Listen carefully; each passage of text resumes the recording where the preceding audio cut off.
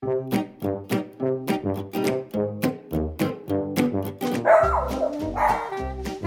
here, buddy. You're going to be in the movies.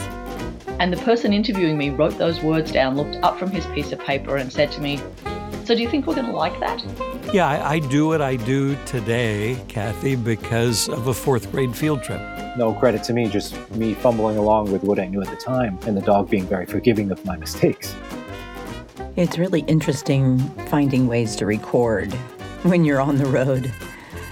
A very dear friend of mine, you guys have heard me mention him, John McClane, who's also the fantastic producer for this podcast, told me that I, when I'm traveling with my car, have the most powerful recording booth ever. My vehicle. So I am sitting in my car in a parking lot in my mother's community as I record this today. So it's also worth giving a shout out to the fantastic team at Findlay Kia in Las Vegas, Nevada. Thanks not only for my great transportation, but for my recording studio. So why is any of that relevant for today's podcast? Because the topic is about detours and distractions, a topic that I've mentioned a couple of times now since I set out on the road a bit over a week ago. And I gotta tell you, sitting in your car at the entry to a community in Boca Raton, Florida, there's lots of distractions. Also a lot of strange looks at people as they walk by, wondering, why is that woman sitting in her car talking to herself? But I digress. This week's episode took an interesting turn. I had the script all ready, I had the content all ready, and then there was an incident. An incident that made me feel remotely like Laura Dern in Jurassic Park. So this week, the conversation on detours and distractions also includes the difference between judgment and discernment, and how a wayward iguana actually represents a lot of the problems that we have in society today, and how maybe, just maybe, by being kind and compassionate instead of trying to crush and control, we might actually make some progress. Buckle into your curiosity today, folks. I'm Kathy Brooks, and this is Talk Unleashed. So last week, I said I was going to talk about the difference between detours and distractions. And as I am at my mom's place in southern Florida and presently taking out the garbage cans and recycling bins, thought this was the perfect opportunity to distract myself with this week's episode. And the lesson is actually an interesting one that has shades of Jurassic Park. Like literally shades of Jurassic Park. So in my mother's neighborhood, where she lives, and throughout southern Florida, apparently people at some point got these iguanas that they thought would be super cool pets to have. And the problem is that these iguanas grow to be like 5 feet long. Like, they get to be huge. And so what they do is they release them. They're like, oh, these are tropical creatures. They can live outside. And they release them. And then they lay like 1 million eggs, and they replicate over and over and over again. And they take over people's backyards, and they eat people's gardens, and they eat their foliage and all kinds of things. Well, my sister came over to my mom's house today to swim in her pool, and we get a panicked call from the pool from my sister that there was an iguana in the pool. So apparently, since I am the designated dog behaviorist in the family, apparently the belief is that I have the capacity to handle other creatures as well. So I was called in to scoop said iguana out of the pool. It was an interesting process, and perhaps I will post some of the video of this experience a little bit later. But the point of it is really interesting, is that as I was, navigating my way toward getting this iguana to come up from the depths of the pool to the edge where I could scoop him up and get him out of the pool area, my sister was screaming, "He's awful, kill him, kill him." And I said, he's just being an iguana. She said, "Yeah, but they're awful, and they destroy people's gardens, and they destroy their landscape, and they clog up their pools, and they're just awful, and they should be killed." And I said, well, it's just an iguana being an iguana. And actually, if people hadn't been stupid and put these iguanas where they didn't belong, if there hadn't been colossal human error in this scenario, we wouldn't be dealing with the iguana. The iguana's not doing anything wrong. Can't hate on the iguana for being an iguana. And it occurred to me as I navigated a couple of other conversations today that this difference between judging people and having discernment, that I can disagree with things and I can not have the same belief in a thing, but I don't have to make it bad or wrong. The act of making something else wrong is judgment. But discernment is my ability to look at something that's different, acknowledge the difference, and then actually in the process find maybe some way to communicate, to collaborate. Who knows, maybe even to find alignment.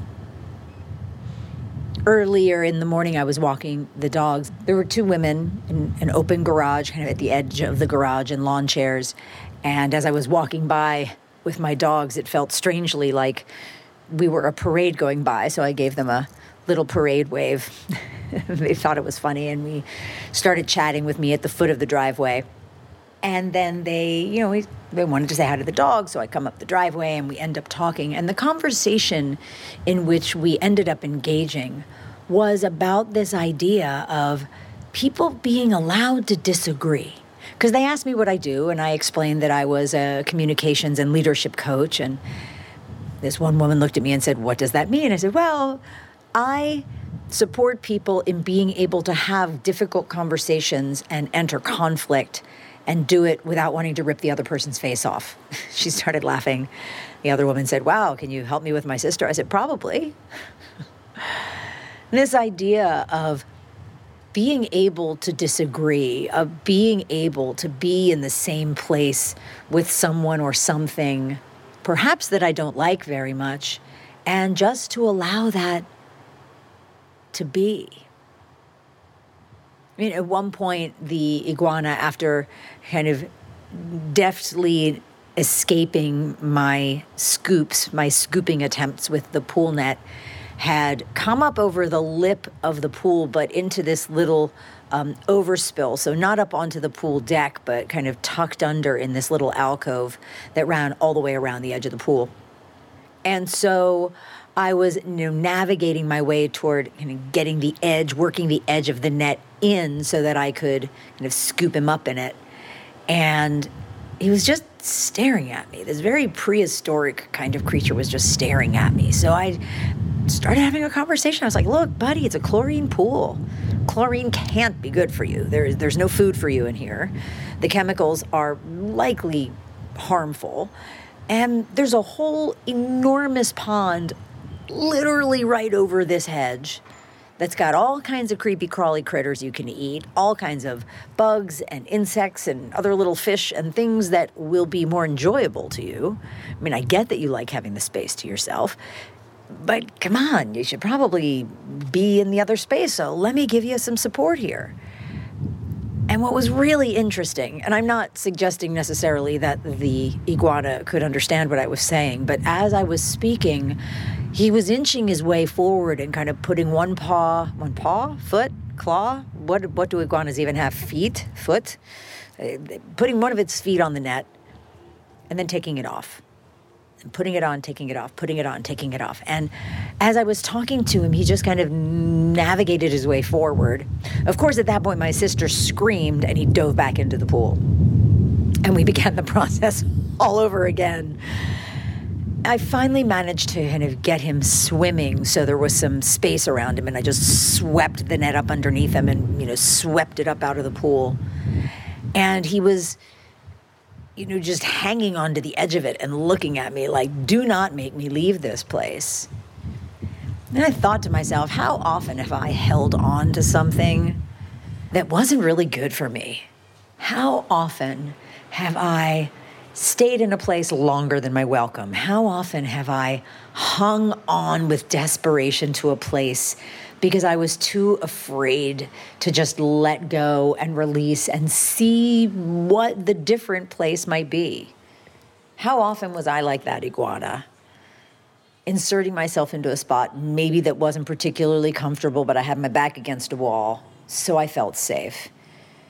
And as I hoisted the net up over the hedge and kind of started to shake it, he was hanging on for dear life. He would not let go. So finally I just said, look, buddy, this may not be fun for you, but I'm sending you back to a place that will be better, I promise. And I just kind of whipped the net, and he kind of flew off and landed in the grass. And I kept an eye on him for a minute just to make sure he was all right. And he navigated his way away and kind of waddled over into the grass and down to the pond that was just on the other side of the hedge.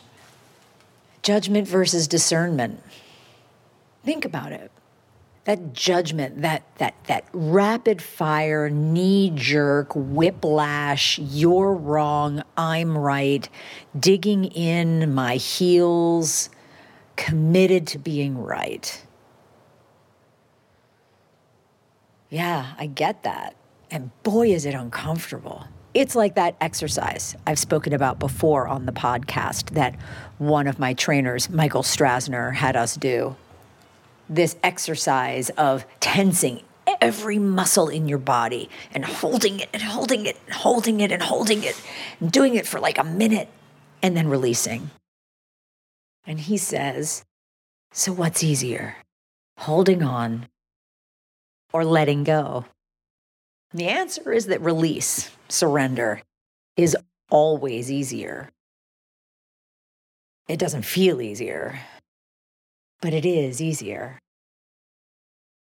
And judgment versus discernment is the same way. And it's an interesting time being in close proximity to a large portion of my family here for my mother's 90th birthday. Yeah, 90 years. Good to know I've got such great genes. She was born January 30th, 1933.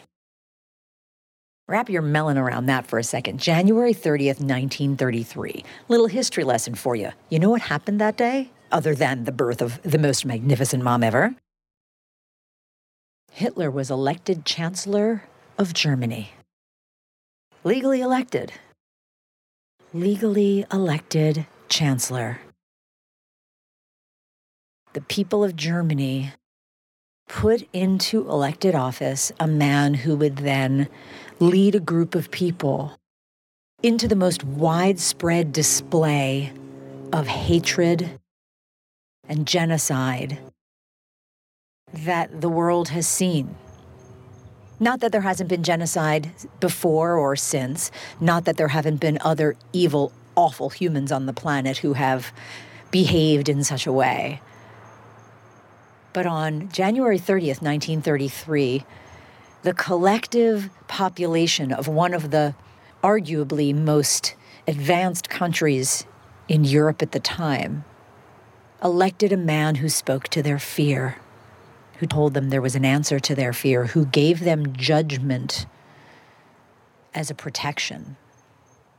I got to spend some time today with my nieces, my sister's two daughters, and both of their husbands. We drove out near the ocean, and we couldn't find a spot near the beach, so we parked on the west side of the Intercoastal Highway and walked up and over the bridge and down the causeway to the beach and wiggled our toes in the sand for a little bit. And as we were walking back, one of my nieces turned and looked at me with this look of kind of horror and disgust on her face, and then turned back around. And I saw what she was looking at. She was looking at a couple of pickup trucks that were coming up the road with a bunch of flags flying from them. Now, this, as I've said before, this is not a political podcast. I'm not here to talk politics. I'm not here to talk Republican or Democrat or any of that horse shit. But let's just say it was flags that represent one specific and particular side. And my niece was really affecting her. And I invited her to be curious. As the trucks were driving by us, I actually met the eyes of the people in the trucks and smiled and just kind of nodded my head, acknowledging them. They looked really surprised. And I would have loved the opportunity to actually have a conversation with them. Not because I think I would change their minds necessarily, not because I agree with them, but because I'm curious. I'm curious about their beliefs. I'm curious about why their beliefs are what they are, how they came to be, why they're important to them. I'm curious, and I invited my niece to look with that kind of curiosity, to look with discernment rather than judgment, to keep an open mind. And maybe, just maybe, if each of us keep an open mind just a little bit more, some change can actually happen. Some days, I am the iguana in that pool. Other days, I'm the person with the net. Never know which one I'm going to be on any given day. Do you? Here we are, the end of another episode. So sad. But it's not really. Because there is an entire library of Talk Unleashed podcast episodes you can enjoy, and a whole bunch more yet to come. Make sure you don't miss any.